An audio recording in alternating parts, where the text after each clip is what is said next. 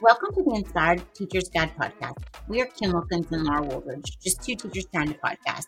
We are so glad that you've joined us. Our goal is to help you by discussing a variety of topics that will help you as a whole, in the same way we want to focus on the whole child. On this podcast, we will be talking in and outside the classroom. Hello, everybody. Welcome back. Hi, everybody. Well, today we have a great day. Our content today is all about managing classroom behavior, and we have a guest. Ooh, I'm so excited. This is one of my very best friends. Our drum roll. Our guest today is Amy Thomas. Amy and I have been friends forever, and she's just a fantastic person to be around. I am so excited to share her with you guys. She advises me in all areas, personal life, teaching life, etc. And I think you're going to gain so much great information from her. Hi, Amy. I don't know you, but I feel like Hello. I do because I've heard so much about you. Yeah, it's so good to meet Yeah, you. you too. I'm excited about this podcast today. Why don't you start by sharing a little bit about yourself? Because I don't know you, and I know our listeners probably don't either. Okay. Well, I have a bachelor's and a master's degree in social work. I am an LCSW, and for the first 15 years of my career, I did primarily individual and family therapy. I worked in a day treatment program where the children came if they had developmental delays and or mental health / behavioral needs. And when they weren't in therapy, they were in a classroom setting throughout the day. And so I worked there for 15 years. The last 5 years, I have worked for a high quality pre-K and infant toddler program. And I am an infant and early childhood mental health consultant. I work with teachers, families, consult with on children, and I'm also the mental health and disability manager. So any child that has any special needs or concerns, I work with referring them to get them the services that they need. You're a busy girl. Very busy. Yeah. Why don't you share with our listeners what a day treatment program is? They may not have experienced that. Okay, well, it's considered a medical facility, but so it's not technically a school. And they've changed the way that they operate some in Arkansas to where they do have IEPs and things like that now.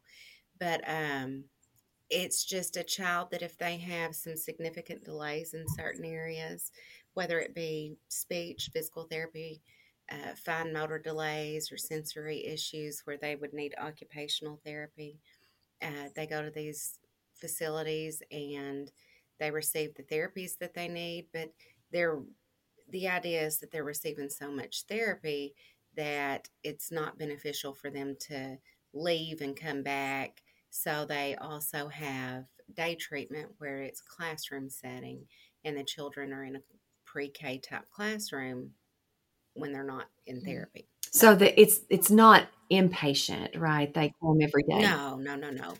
No, they come in the morning and leave in the afternoon, kind of like school Okay. hours. That's so helpful to parents. I'm sure that they're not having to go to this OT office or this PT office and pre-K.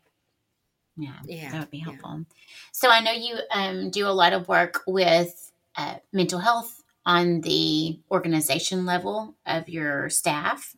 What positive impacts have you seen by investing time in building up the skills and just knowledge base about mental health? Well, I will say when I took this job, it was kind of like because I work for a Head Start program, so that's a federal grant level type program. And so they have a lot of areas that they have already identified that needs help and kind of platforms that Head Start identifies.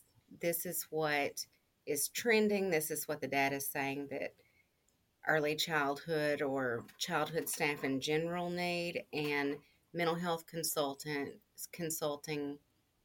came on the scene years ago, and it's just trying to figure out how to integrate that into the program. So I've had a lot of freedom in trying to identify what is actually beneficial. And it is an integrative approach. It's not like I just go in and say, okay, I'm the mental health consultant, whatever you need.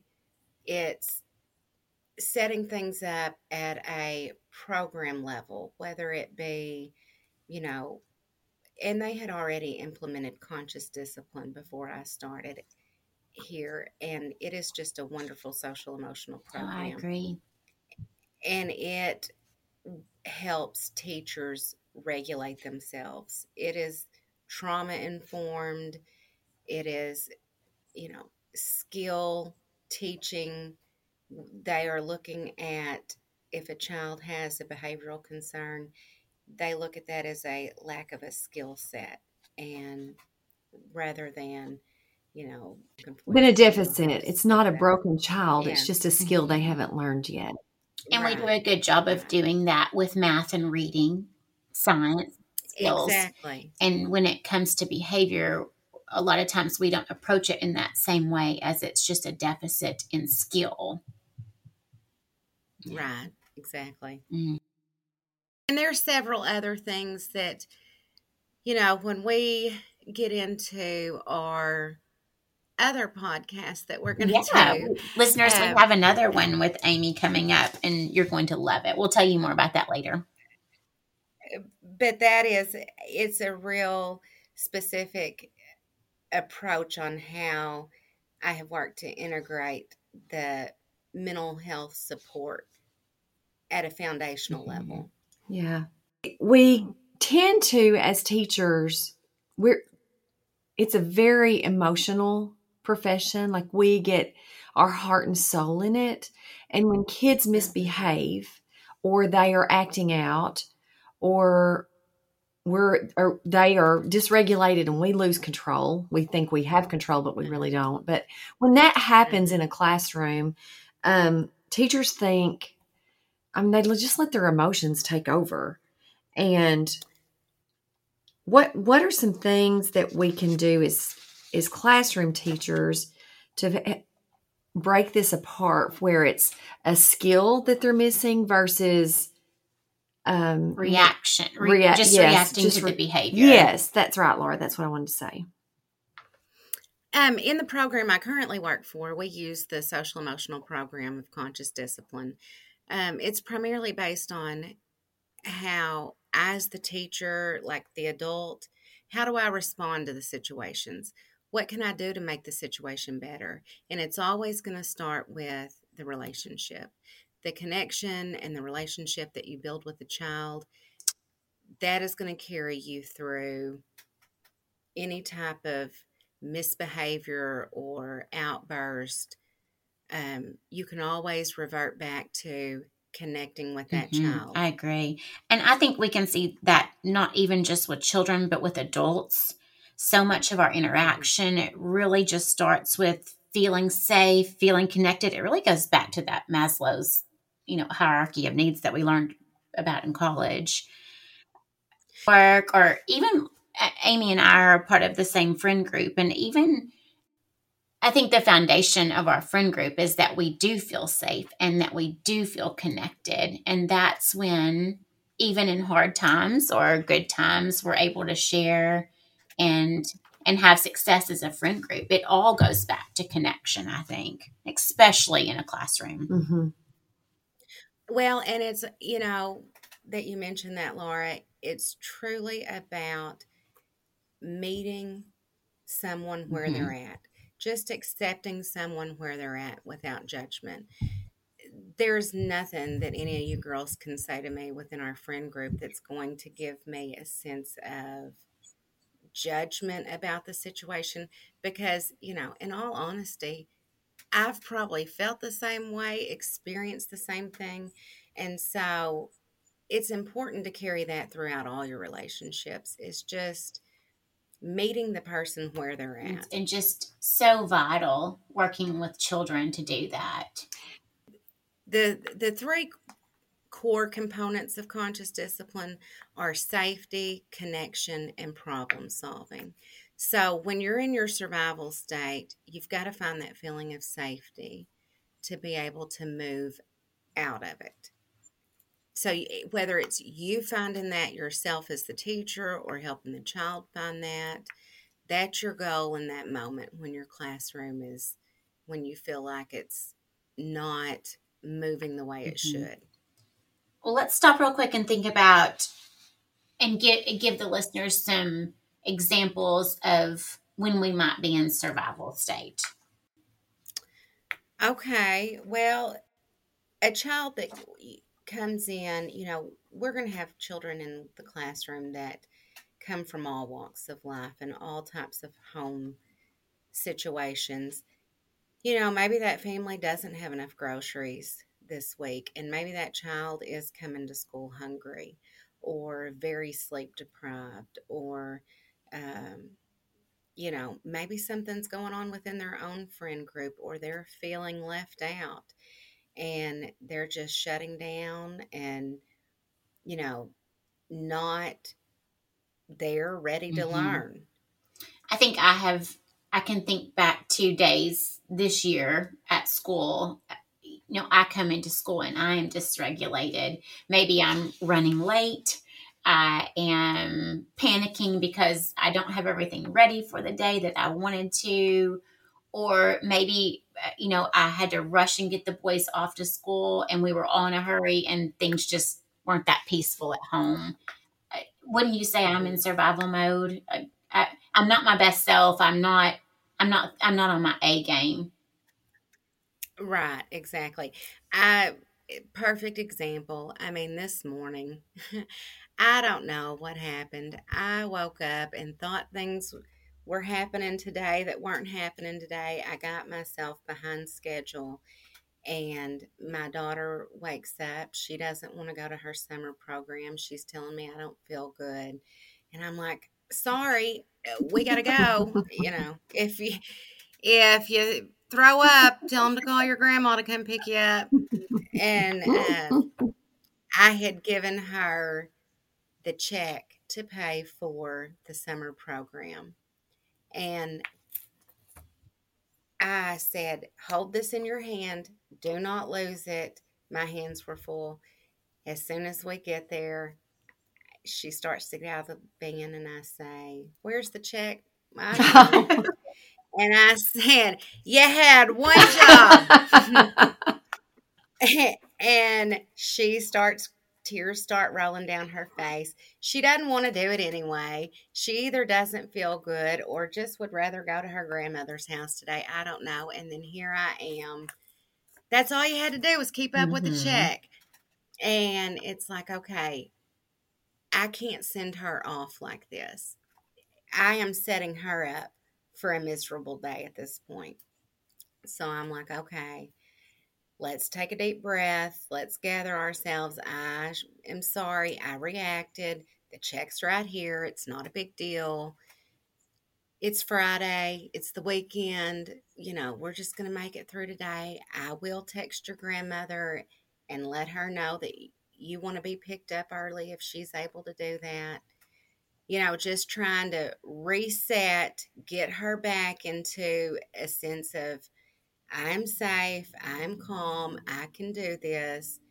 And, we got there and we did it, but a lot of it was based on I was already late, getting things together that aren't even happening until September 8th.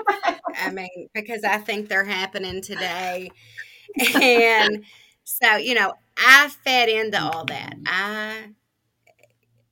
I exacerbated that whole thing. And that happens to us as parents and teachers. And the reason why that your morning ended up successful or on a better track is because you stopped and you really stepped back and thought about it and rerouted yourself.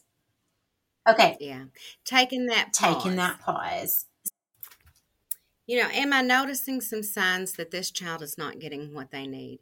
And what can I do in the moment to at least try to alleviate some of that? So, as teachers, getting a child in a survival state, you feel like the classroom is unmanageable, you have too many tasks, not enough resources, you know that taking that pause and taking that breath, trying to figure out what can I do in the moment right now to manage the situation, manage myself so that I'm not spiraling out of control.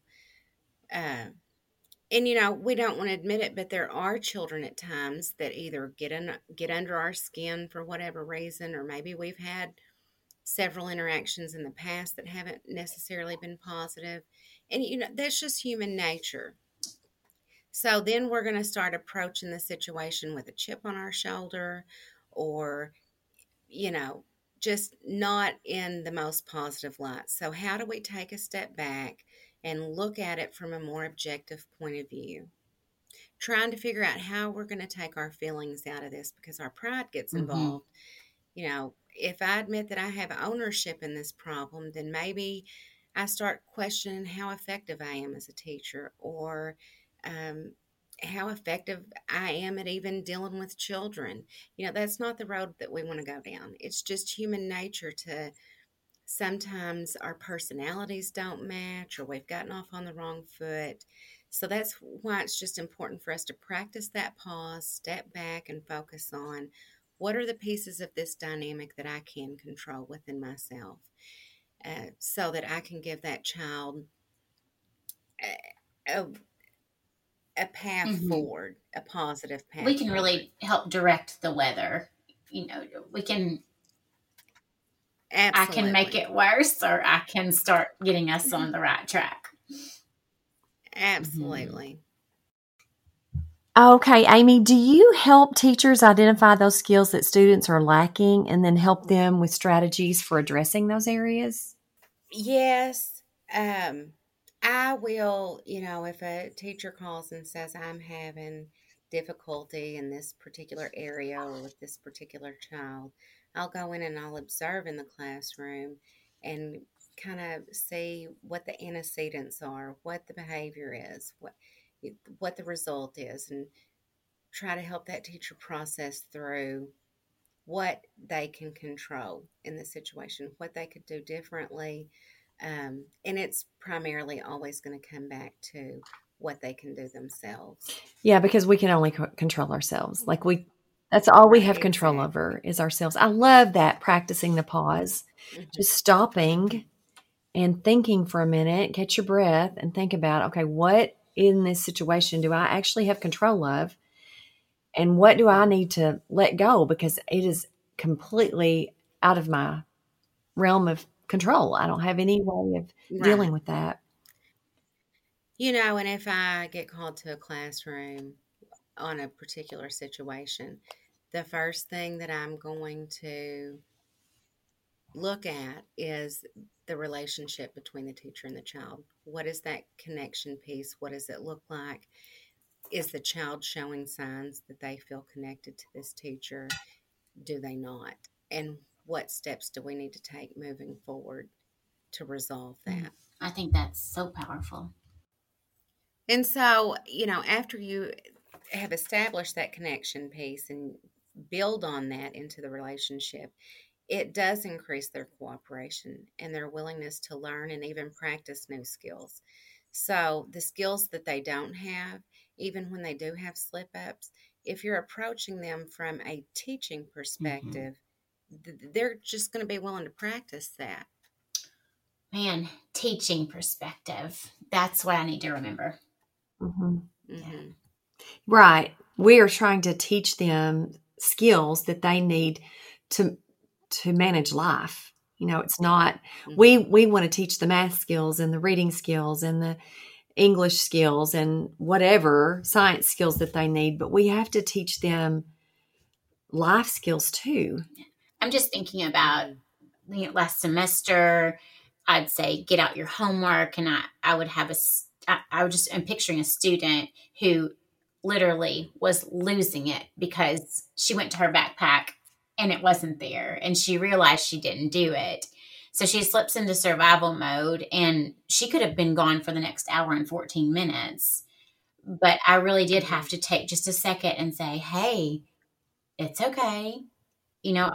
I know you're upset, but It will be all right. Take a deep breath. Really almost teach coach through those situations. Mm-hmm. And then after class, I was telling her, this is not a pattern, Mm-hmm. so don't beat yourself up so much about it. And I think, So you gave her the safety of being able to make that mistake and not harshly reacting to her. And then you gave her that mm, connection piece of, we're in this together. Like, people make mistakes. This is not a pattern that, it's a mistake. And so then you can move into that problem solving I had this state. very thing happen with my 25-year-old son just this week. He's taking classes at Mhm. ASU, and he did not get everything in there that he needs to have done so that he can start taking these few little classes this fall. And I was on the phone with Mhm. him because I'm on the phone with him a lot. He said, Mhm. I can't believe, I'm just such a loser. I'm so stupid. I cannot believe I did this. And I said, stop that right now. You just stop. Mhm. You're not a loser. You're smart. You're a hard worker. Mhm. You've got a full-time job. It's okay. We all get behind on things. This is manageable. We can fix it. But don't talk about yourself like that. You're not you're smart and worthy, and you can do this. So just stop that. So I And I first have to say it's wonderful that your 25-year-old is calling you processing through these things. I'm sure there's plenty of mothers that wish they had oh, I that. love it. But what you what you did in that moment was use the flip it strategy, where you flipped his negative, you know, train of thought, his negative patterns of self-talk, and you flipped it into, okay, we're going to move this into more positive. And you gave him the positive affirmations of things that he can start telling himself. And we can do that with children in our classroom. Sometimes they do need the words. If they're in that state of beating up on themselves, sometimes you got to flip it for them and say, these are the real attributes you mhm. have. That was a mistake. These are the real qualities you have. Sometimes I would grab a student who was 20, grab their hand and put it on my heart and say with me, I am whatever, Mm-hmm. just to Yeah. try to get Mm-hmm. that negative talk out of their head, because Uh-huh. they're sure not going to be learning when they're thinking those things. I'm a failure. Whatever. Right. And I tell my kids, my own children, you don't have to believe every thought that comes in your head. Just because you think it doesn't make True. it true. Right. So, yeah, just Yeah. And I have to tell myself that just because it comes in my head, I don't have to say it. me too, Amy. Just because I think it doesn't mean I have to Did we just say become best it. friends? Yes, absolutely. So you made me think, another way that I see students slip into this dysregulated emotional state is when they just don't know what's going to happen. Things are unfamiliar. Can you give us some advice about Hmm. that to prevent Yes. that from happening to our students? Oh, a lot of times I think in classroom settings, teachers get so busy checking the boxes. They just have so much to do that doesn't just involve teaching. And so, or like, teaching the lessons that they have. And so making sure that they have everything done, they don't necessarily talk through what's happening in the moment and what's going to happen. And for a lot of children, they have to know what is going to happen next. They live in, some children live in unpredictable home environments, so they need to know what's going to happen next. That gives them a sense of Mm-hmm. safety. If you're welcoming a class in the morning and you're saying, okay, class, I'm so happy to see you, you're welcoming them, you're making those connections, and then you're going to say, on the agenda for today is A, B, and C. You talk up to where you're getting to A, and then A happens, and you might review that for a second and say, okay, well, what's coming up next is B and C. First, we're going to do B, and so on. And so that they know step by step what's about to happen when you're talking through it. And they know what's on your mind too, where you're Mm-hmm. at. kind of like the clip down chart we use for this, like the sequence of the lesson. I use that in my lessons, and then they know exactly what's going to happen next. But that's so. Yeah. What does that do? And it also helps the teacher stay on schedule as well. You're not springing something on them, and if things are going to come up, and you say, "Oh, we have to go down this road for a second. We got sidetracked. We're about to get back on track and get to lesson B." Or I just compare it to if you and I were going on a trip. I come out to your house to pick you up, and I say, "Amy, get in the car." And you say, "Where are we going?" And I haven't packed. And I'll say, "Well, I'm not telling you." And I'm just... And then I would totally spiral out of control. Like, I have all these responsibilities or all these things that I have to manage myself. I can't just pick up and take off and without any answers of how I plan for this or what I'm going to need. And I think many times kids may feel that way. Brock and I always joke and say, our kids just go wherever we go. We just say, "Get in the car," and they just go. And maybe we need to be more cautious about informing our children of our plans for the day, but especially in the classroom, they need to know, first. This. Well, and you're just blessed with easygoing children that they're fine with getting in the car and going somewhere. I have a daughter that's not necessarily easygoing, and she needs to know what's going to happen, what the plan is for the day. By 4 years old, I could tell that she needed to know. She would wake up and ask me, "What's going to happen today? What's the plan for today?" And we have those children in our classroom. Exactly. And maybe a lot of them. I think this just provides emotional safety, which is key to helping learning happen, to helping preventing behavior problems from happening. So, Amy, I want you to really, because this is a big concern for teachers, is talk to us about this. Say I've got a kid who does something that needs to be addressed or handled in the classroom. We know that keeping our composure is so important to prevent, if I don't keep my composure, then I'm going to be sending a kid into survival state, and so will I. But what are some tips that can help me keep my composure? Well, first we have to look at it from what is the behavior that actually needs to be addressed, and how are we going to address it? If it's going to be in a way that's going to where we're going to, ignore or blame or intimidate or yell at a child, that is automatically going to send them into the survival state. That's automatically going to make them feel threatened. So it's kind of how you approach it, how you're going to address it with the child. Because at the base, we have to self-regulate, but we have to be able to keep the child self-regulated too if we want to move forward. You've taught me about this. You've talked about sometimes we'll use fear as our tactic, maybe a threat or something similar. Well, because it will immediately get what we want. Oftentimes, even if it just shocks the child, they'll do it just because they're kind of shocked, and we think, okay, well, that worked. Well, all that leads to is that's what I have to do to get them to comply. We're not teaching skills. We're damaging the relationship with the child, and their behavior overall is never going to improve. And eventually they will stop responding to the abruptness, and they'll just realize, oh, she's just a loose cannon.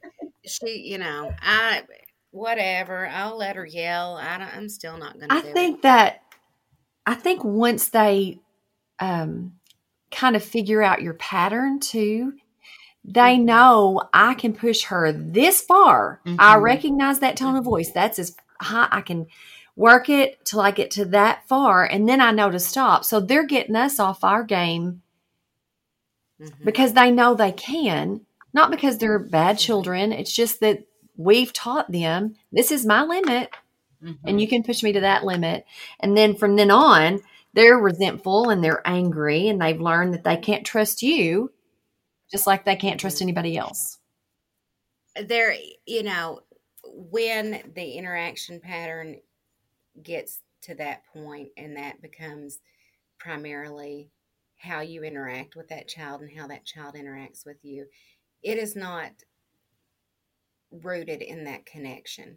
If you squat down beside their desk and you're making eye contact with them and you're saying, look, Johnny, this behavior is affecting the whole class by distracting them. They're not able to listen either. I know that you've got ants in your pants today. If you can give me 5 minutes when this lesson's over, I will let you get up and jump up and down over in the corner of the room, or I will let you take up the homework, or I will let you go right on the board. Something to let them know, this is what I need from you, and this is what I'm going to do for you when we get through this. That kind of, just connecting and letting them know, I see you, I know where you're at, I know you're struggling. I have some needs too, but we'll get there. We'll get what you need done. I love that, Amy. So what you're doing is you're saying, okay, if you can do this, then this positive thing happens. And what we tend to do is say, if you don't do this, this negative thing's going to happen. So we offer a threat. Yeah. So I love that. That's very helpful. Oh, I mean, the biggest thing in the world is, and this is a lack of skill set from a teacher perspective, that we don't know what else to do. We're so frustrated, so we just take away recess time. Oh, man, it just kills my soul. And so then you have these children that are already struggling to sit down for 50-minute time spans, and you take away the only outlet they have to get out that physical energy. And so you're just setting yourself up for a terrible afternoon as well. And so we think we're helping the kid learn to not do it, but we are exasperating our problem that we want to stop. Oh, absolutely, yes. Man. So instead of using fear and intimidation and threats, you mentioned it's really flipping the situation, and that is amazing to think about. I need to do that as a parent and everything. But conscious discipline also has a tool called Q-tip, and it's quit taking it personally. Say it again. Q-tip. That's what you have to think in your head. Q-tip, and it's quit taking it personally. It is not a personal reflection of how good of a teacher you are or how effective you are at classroom management. It is a moment in time. This child is not, we're not connecting somehow. We start thinking this child is deliberately out to get us. And, it could be after you've set up a negative relationship pattern with them. But initially, it doesn't start out that way. And so we have to be able to flip our negative self-talk, our negative connotations about the situation, and flip it into something more positive rather than, he knows to put the pencil in that basket. We've done it every week for 26 weeks. He's choosing not to do it. He's doing it deliberately to get under my skin. And we have to flip that in our mind and interact with him and say, oh, Johnny, you forgot to put your pencil in the basket. That way you're reminding him, you're prompting him, but you're not shaming him. You're not going down this pattern of, we do this every week, embarrassing him in front of all of his kids, all of his friends. You engaged him in a way where he feels like that you're reminding him. And so he will be more likely to do it. I definitely need to work on this in my parenting. And I'm sure if I do it in my parenting, I'm sure I'm doing it in my teaching. Yeah, because what we're teaching kids is that you are not capable. You are not It's like my son Landon was saying, I'm so stupid. I can't believe I did this. No, you're not incompetent. You forgot. It's not a big deal. You can fix it. Mm-hmm. And maybe all his neurons just weren't firing that morning. If he's working full time, he has all these other responsibilities. Maybe his mind just wasn't in that morning to get prepared. Yes, he's got all his things together every morning, several other times, but that morning it just didn't work.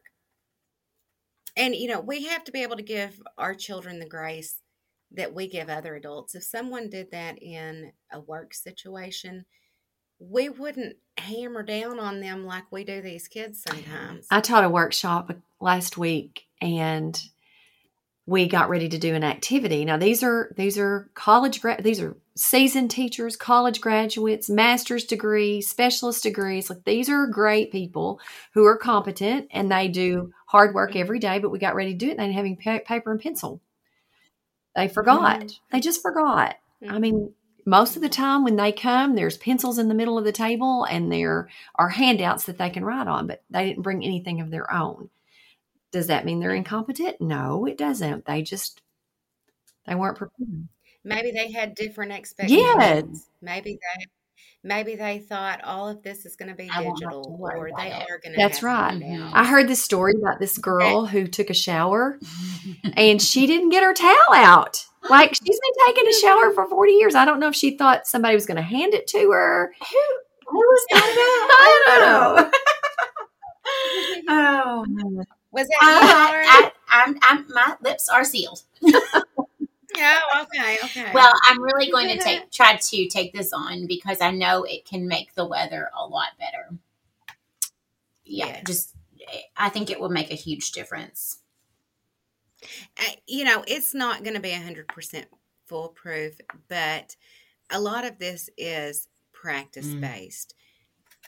You have to practice the skill yourself. You're not going to, I've been doing conscious discipline for years, at least before I had my second child, and he's 5, and I still can't get it right 100% of the time, So we have to be able to catch ourselves when we do make the mistakes and we don't engage in the situation the way or respond the way we need to respond.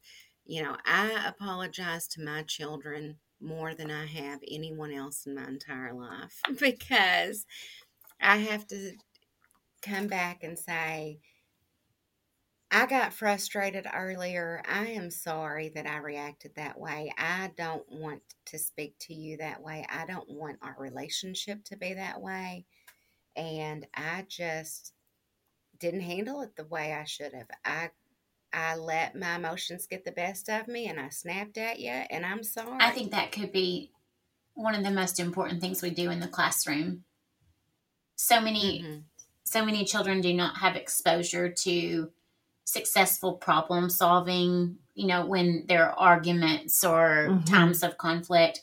And so if we can model that for our students, that, I'm sorry, I spoke too soon. I reacted too quickly. I did not think about what I was saying before.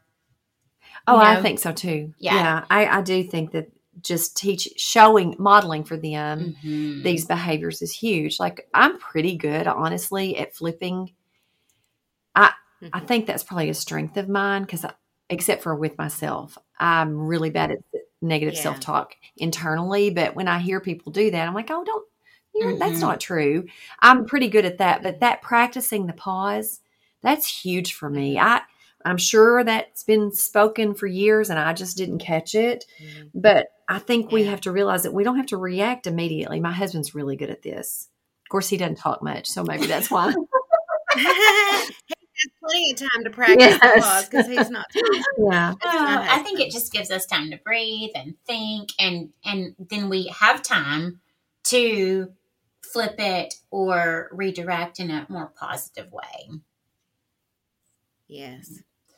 And the apologizing thing, I was just thinking, both of these things, apologizing, practicing the pause, our students start replicating our behaviors. And I just think about if you use the Charlotte Danielson framework in your state, her model, the rubrics all start out with like basic, developing, proficient, and then distinguished. And most of the time to get distinguished, it's not just you doing the skill, but that your students are also doing it. And that brings up a good point in this. I often will find myself talking through my use of the skill. If my children are coming at me with, just peppering questions, I'll say, listen, I have to practice a pause here. I have to stop and I've got to get my thoughts together. I've got to think about this and then I'll come back. Or, um, in the moment, even the skill I'm doing, if it's not visually apparent, I may talk through it and say, this is what I'm doing to gather my thoughts. Because they can tell mom was in the middle of something. I've came and asked several questions. They can reflect on that and see it wasn't the best time. But they are also picking up on how I handled that situation. Oh, that's good, Amy. So then they can use that the next time they're in that situation. And then you're teaching a skill. That's right. Oh, so good. That's so good. Right. Amy, a lot of times we think kids are acting out in a certain way because they want our attention. They're just attention seeking. They're just trying to get attention. And we often as adults use that in a negative connotation because we'll associate that with negative type of behaviors, whether it's them interrupting in class or being the class clown, being just distracting your classroom setting. And I want you to flip the attention seeking verbiage to connection seeking. Anytime you think the word attention seeking, I want you to automatically say they're connection seeking. And that will change the whole way you engage that child. It will change the way that child interacts with you. It will just change the dynamic. I feel that needs to be inserted to the Bible. We need an addendum for that. Yeah. I just think of the power of as soon as I think that in the classroom, oh, he's just wanting my attention or she's just wanting my attention. If I just do exactly what you said and think, oh, they're seeking connection, maybe to me or to class or but all. Well, and that brings up a good point. A class clown may be needing that connection from the other students. So what is a group activity? What is something that you can do within your lesson so that he can establish some connections with some other children in class? I think that switch, thinking, okay, is it connection seeking, keeps us in that better state of mind. Because if I'm just immediately thinking, oh, they're seeking my attention, whatever, then I am really starting to slip in my mindset about that child. But if I go, they're seeking connection, it's like my heart opens up to them. Exactly. That's a powerful statement right there. Well, thank you, Amy. I probably learned it from you. You were and I just think if I analyze my behavior when I'm stressed out or when I'm just not in a good state, and I'm probably seeking connection. Yes. We all are. We're humans. We are relationship-based beings. Oh, man. I think I just want to put like stars and music to that. That part of the podcast. That's just great. I know. Okay. Amy, I'm just thinking about that statement in the Conscious Discipline book. I think it's maybe on the first few pages. It says, our internal state regulates our external behaviors. That just goes back to everything you've said, and we just really want to think about that in the classroom of everything we're seeing. There's something, conscious discipline does the iceberg. There's something below there that's producing that. Oh, right. Man. Okay. And you're going to have a more efficient classroom, a better functioning classroom, if you're willing to look below that layer of water, just to say, what's underneath some of this, and how can I address this from the relationship standpoint? So if I have a student interrupting kind of all the time, they always have a comment, they just yell it out. If I really start to look not just at that behavior, but maybe thinking about what might be causing it, then class is going to be a lot better for me, for them, and for the rest of the kids. Yes. And oftentimes we think that we just can't have honest conversations with the students. Like, I can't connect with them and just really tell them how I feel, because we don't think of, snapping at them, or we don't think of that as hurting their feelings. But if we sat down and really had a conversation about, this is disruptive to the whole class, when they are really thinking in their mind, I'm just asking a question, or I just want people to see how smart I am.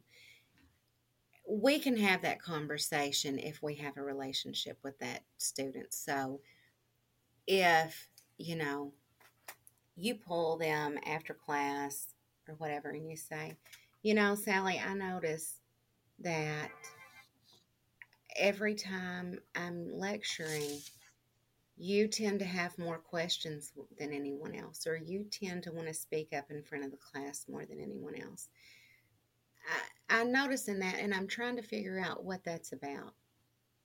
And, see what her response is. And she may minimize it and act like, it's not a big deal. And say, I think that it may have something to do with our dialogue. Maybe you want to have more conversations with me, and we can make that happen outside of a lecture experience. It does get people off track, or it might make them feel like that they cannot ask any questions because Sally is always going to be the one to ask a question. And so how about,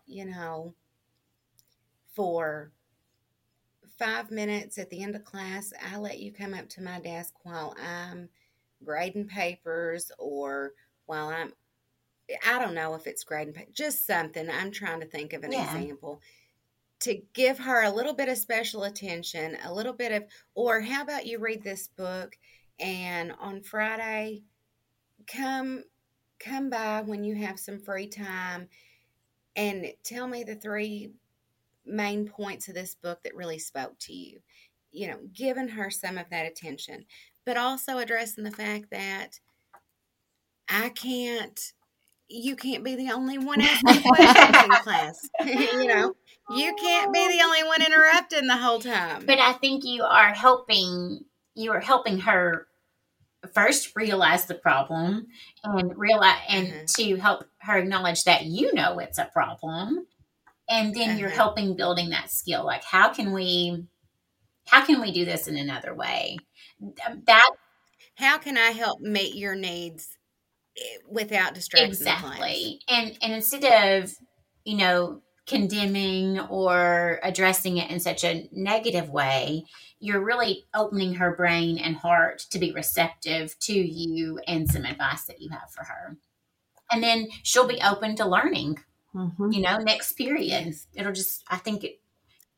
Well, and she'll become more self-aware of her own behavior and how it affects a group dynamic. Oh, that's huge too. Like helping people become self-aware. I know even adults, sometimes we struggle being self-aware. And I think giving kids that tool, I think that's huge. I mean, it is an investment of time, but goodness, think about if we just let Sally continue to do that, she's eating up our time every day. So why not just spend a little bit of time and help the environment become more productive? If you snap at her and shut her down, all that's telling the kids that it would require a little more gumption to actually speak out. That no, I'm definitely keeping my mouth shut. Right. She embarrassed her when she talked in front of the class. I'm certainly not saying anything now. And just saying, you know what, Sally, you have some great questions. I love it. I love your questions. But you know what? There are some other people that might want to ask some too. And I don't know, just kind of flipping that over. And this is good. You haven't done anything wrong, but. Or Sally, write down all your questions for me and we can go over them. Yeah. I bet the question amount's going to decrease. I bet.